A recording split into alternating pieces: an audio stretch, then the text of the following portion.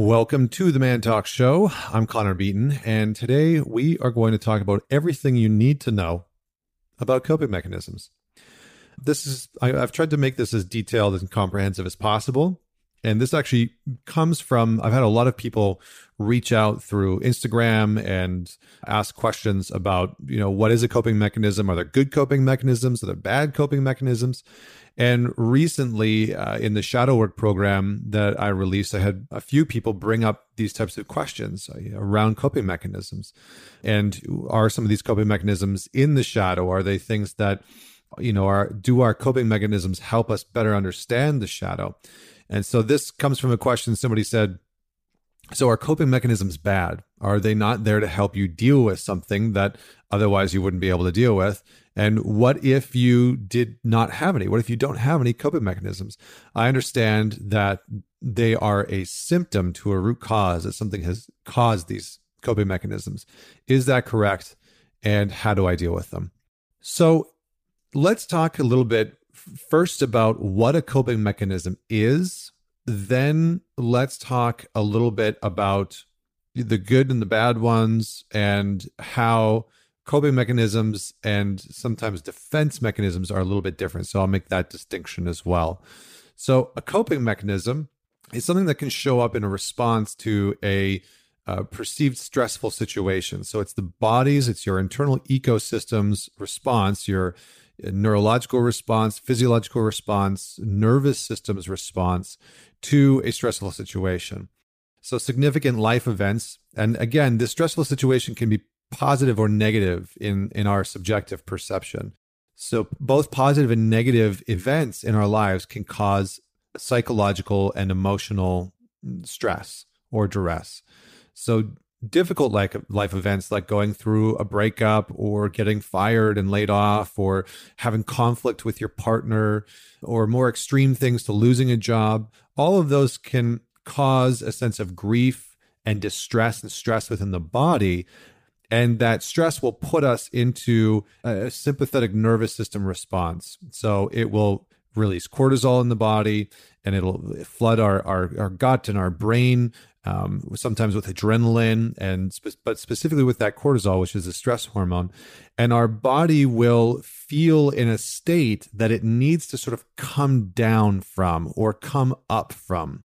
And depending on how you deal with stress response, you might downregulate or upregulate. So all that means is that you might upregulate and move into a space of becoming much more active, much more vibrant. So you kind of like vibrate at a higher frequency. So you might upregulate and want to deal with that stress through the coping mechanism of taking stimulants, right? Drinking more coffee, having a Coca-Cola, eating a chocolate bar, watching horror films or action movies, or you might downregulate by endlessly scrolling through social media or smoking a joint to help calm you down or whatever the case may be. So that's the difference between upregulation and downregulation within coping mechanisms. But even positive events can cause stress within the body, right? So things like having a kid, which I'm about to enter into, things like going on a new date with somebody, buying a home, all of those things can, while they're positive, be stressful in their inherent nature. And especially when those positive things are new and they're foreign, our brain can't predict what's going to happen. And so when we don't know what's not going to happen, we can't sort of figure out or predict, and we don't have a good structure internally, psychologically, cognitively to predict what's going to happen, our brain doesn't like that. And so it can also produce stress. So how do we deal with that positive or negative stressful situation? For some of us, we will have a coping mechanism response. And I'm gonna just break the coping mechanisms down into two forms. So I'm not going to talk about good coping mechanisms or bad coping mechanisms. I'm going to talk about maladaptive and virtuous coping mechanisms. So there's two different forms that we can look at. Before we dive into the difference between maladaptive and adaptive, I just want to talk about the difference between a defense mechanism and a coping mechanism, because these often get confused. And sometimes when people are in conflict in a relationship, you'll hear like, oh, that's just a coping mechanism. That's just a defense mechanism, and they might be mislabeled. So let's just talk about these two concepts, because while they're similar in some ways, they're quite different. So a coping mechanism is used to manage often an external situation that's creating problems or stress or duress for us as individuals. And defense mechanisms can often change our internal psychological state. So defense mechanisms mostly occur at an often unconscious level. So if you think about getting into conflict with your partner, a lot of the times when we become defensive, we don't even know that we're becoming defensive. We're just reactive. Maybe we're angry. Maybe we've shut down. Maybe we're closed off. Maybe we've become critical of them. So we're generally unconscious. Defense mechanisms are generally unconscious. And when we have a defense mechanism, we are often unaware that we are enacting a defense mechanism. Whereas with a coping mechanism, there's often a cognition there, right? You pick up your phone, you're endlessly scrolling, you're like, I know I'm avoiding sending that email. I know that I'm avoiding the conversation with my partner. I know that right now I'm feeling anxiety that I don't want to feel, and so I'm distracting myself, right? There's a little bit more of a cognitive connection when it comes to coping mechanisms. And so really what I would like you to do is just think about some of the ways in which you cope with stress. How do you as an individual cope with stress? You could even write down a question to answer later, which is how I cope with stress is, and the mechanisms, behaviors, and patterns that I use to cope with stress are. So you can start to explore some of those. So let's talk about the distinction between maladaptive coping mechanisms, or sort of quote unquote unhealthy coping mechanisms, and virtuous coping mechanisms. So the maladaptive ones are as follows. Self-harm. Self-harm is a form of a maladaptive coping mechanism. So we as an individual may engage in some form of a behavior when we are trying to deal with a trauma response, so something that has triggered a similar context to our trauma in the past, whether that's sexual or physical or whatever the trauma was. And so self-harm can look a number of ways, right? For some people, it's a physical form of self-harm, things that maybe look like cutting, but self-harm can be also abusive thoughts, right? We can have very sort of abusive internal dialogue, which will lead to self-harm. Excessive drinking, excessive drugs, right? So if you're somebody that feels very stressed out during the week and you go and get blitzed on the weekend, right? I know I used to do that in my younger days, and that was a form of self-harm. So self-harm is a form of a maladaptive coping mechanism. Next one is numbing. And numbing is a little bit more, I would say it's probably one of the most popular coping mechanisms. I don't know if we're rating these things by popularity. I don't think that that's useful. But from the work that I've done, I think it's the one that most people are in contact with, right? So numbing often is labeled as like a self-soothing behavior, right? We have this perspective that we know that we're stressed out. Maybe we feel anxious. Maybe we feel alone or sad or angry or whatever the case may be.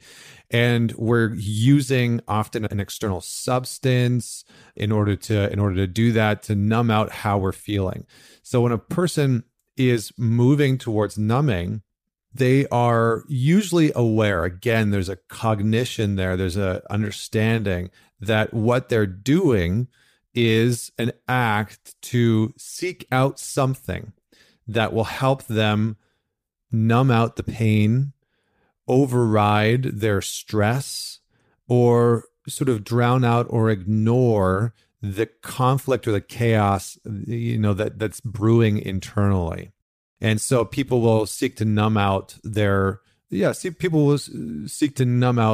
stress and anxiety and loneliness and sadness or anger or grief by things like drinking alcohol, eating junk food, scrolling through social media, binge watching TV episodes. I mean, if you've ever watched a season or two of a certain TV show more than like 2 or 3 times, it's probably a numbing agent. I was going to put that out there. Like if you've watched Friends 10 times, like it's there as a coping mechanism.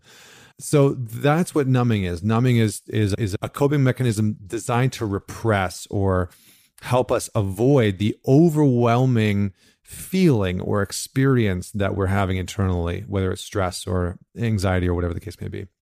The next one is escape. So some of us will use escapism as a means to cope with things like anxiety or stress. And so we will isolate ourselves completely from friends, from family. So when conflict comes up, stress arises within your relationship, maybe you use withdrawing, cutting yourself off from your partner, not talking to them, not engaging, sort of walling them off for days at a time. That type of escapism is a maladaptive attempt at protecting the self. And so we can isolate and put ourselves, into playing video games or reading or, again, being online or watching television or whatever the case may be. But we'll escape. And generally, we're both escaping from the external stressor and from the internal stressor. So we're both trying to escape from what we perceive to be causing our stress and the stress internally. Next is unhealthy self-regulation, unhealthy self-regulating. So for some of us, when we feel stress or anxiety and whatever the stressful internal state is, we will enact an attempt to self-regulate or self-soothe in a way that is detrimental to us.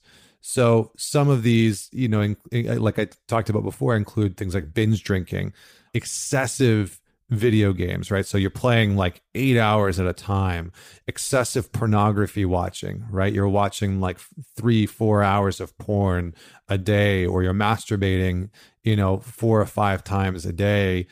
And it's an attempt to escape from or soothe what's happening internally. Overeating, binge drinking, those types of things as well. So that is unhealthy self-regulation. And lastly, is a predilection towards risk-taking. So really being drawn towards risky situations and scenarios that are not healthy for you, right? Adrenaline invoking, sort of scandalous, risky situations and behaviors like gambling, prostitution, sometimes for some people, theft, really reckless driving, right? I used to do that one as well. It's interesting as I go through this and as I talk about this, I've had all of these maladaptive coping mechanisms, just so we're clear. Throughout my life, I have had all of these maladaptive coping mechanisms. And that's because there was trauma, there was abuse in my life. And so, we have a tendency to lean on maladaptive, unhealthy coping mechanisms when we've had trauma, when we've had abandonment, neglect in our past, when there's addiction in our family, when we have experienced tremendous amounts of shame in our life, is when we will move towards these things. So I just want to normalize that in case you hear me talking about these and you're like, oh shit, like I have a lot of these. It's okay. It happens. Many and most have been there. So the last one is that risk taking. So those are the maladaptive ones. Those are the ones that we want to become aware of, and we want to start to work towards moving these maladaptive coping mechanisms into more virtuous coping mechanisms. And I haven't thought of a different word for coping mechanisms in this case, but we're just going to stick with that. So adaptive or virtuous coping mechanisms. I like virtuous because it feels expansive. What we're trying to do here is not live in that shameful way where we are using these maladaptive, harmful coping mechanisms to deal with our stress, to deal with our sadness or our grief or whatever is happening internally for us. What we want to do is we want to be able to shift some of those maladaptive coping mechanisms to be more virtuous, to serve us. We want our coping mechanisms to serve us. And so I just want you to think about that question. What would happen if my coping mechanisms were serving me in a virtuous way rather than keeping me stuck or self-destructive? So let's explore virtuous coping mechanisms. So simple things. Let's just start easy. Physical activity. is a really good virtuous coping mechanism. Now, can some people turn this into a maladaptive one? Yes, absolutely. But for the majority of people, physical activity, things like doing yoga, breath work, running, weightlifting, hockey, playing football, dancing, those types of things can all help us deal with and reduce the impacts of our internal stress, anxieties, etc. So that is a very virtuous coping mechanism. Anything in the mindfulness realm, so a mindfulness practice, like a meditation, like a breath work, like a cold immersion practice, right? Taking cold showers, those types of pieces. Those, again, are a virtuous, mindful coping mechanism. Things like humor, right? Humor can be an incredibly virtuous coping mechanism. So making light of certain situations, being able to sort of see the ease in that situation or make fun of it and be able to transform that and transmute that, alchemize that into something different. Art is a beautiful, wonderful, and very expansive, virtuous coping mechanism to express some of that stress or anxiety or anger or whatever is being felt internally through a medium of photography, of painting, of drawing, of singing, of dancing, of creating music. There's many more in there that I didn't list off. But art is a very generative and virtuous coping mechanism. Working on a passion project is another virtuous coping mechanism, right? So sort of pouring some of that stress into something that's just for us. I remember my uncle, when he retired, started to do soapstone carving. And I was like, why are you doing that? Like, it was so random. And he said, this is how I'm coping with retirement. I'm starting to craft. I'm starting to build. So you could do things like building canoes, building axes, or certain products, learning how to carve things. So you can pour that stress into a passion project that's actually becoming generative. So all of these components, the last one that I'll say is a virtuous coping mechanism is being of service. So when we are of service to other people, it can be incredibly liberating for our own stress. It can help us understand our internal conflict. It can help us understand, what we're going through. And so those types of pieces are very important. Now, other coping mechanisms that I'll just give you right now, virtuous coping mechanisms are things like having a gratitude practice, or things like journaling, joining a men's group, being able to be a part of a community where we can have transparent discourse. Being able to have transparent discourse is also a virtuous coping mechanism, right? Being able to sit down with somebody that you trust and care about, and being able to say, this is what I've been struggling, and I feel like I want to go use these maladaptive or unhealthy coping mechanisms. Like, I just need somebody to talk to. So all of those pieces are virtuous coping mechanisms. And again, the aim here is not to villainize our coping mechanisms, because again, they are a strategy. They are a strategy that our body, that our psyche, that our ego has developed somewhere along the line to deal with something that we didn't know how to confront, that we didn't know how to deal with, right? So if you grew up in a home or went to a school where you were bullied, or you were ostracized, or you were made fun of, you learned how to cope with that as a child, right? Because the stress of being 9 and being told that you're fat or ugly or stupid or a piece of garbage or whatever the case may be, or just feeling left out of a conversation, we learn how to deal with those things in a reactive manner. And those things can perpetuate and build and grow into coping mechanisms that no longer serve us. And so what we want to do is to come into contact with what coping mechanisms we have, how they are serving us or not serving us, and to look at how we can begin to shift our maladaptive coping mechanisms, the ones that we have, which, hopefully after listening to this podcast, you have a good idea of what they are. starting to shift those maladaptive coping mechanisms to more adaptive, more virtuous, more expansive, more generative, nourishing coping mechanisms, so that when we feel stressed, rather than reaching for another beer or scotch or a joint or whatever the case may be, we force ourselves to sit in meditation for 15, 20 minutes. We go for a run. We have a cold shower. We do some journaling. We call a few really close friends.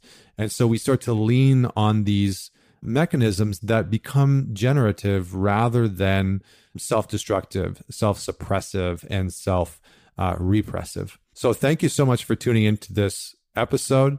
If you'd like to hear more of this episode, DM me. If you want me to talk more about coping mechanisms or the shadow, or give you some prompts and whatnot to dig into this, let me know on Instagram at ManTalks. And please share this episode with a few people that you know are struggling with coping mechanisms or wanting to improve how they deal with stress, how they manage their anxiety or their isolation or their loneliness. So thanks so much for tuning in. Until next week, this is Connor Beaton signing off.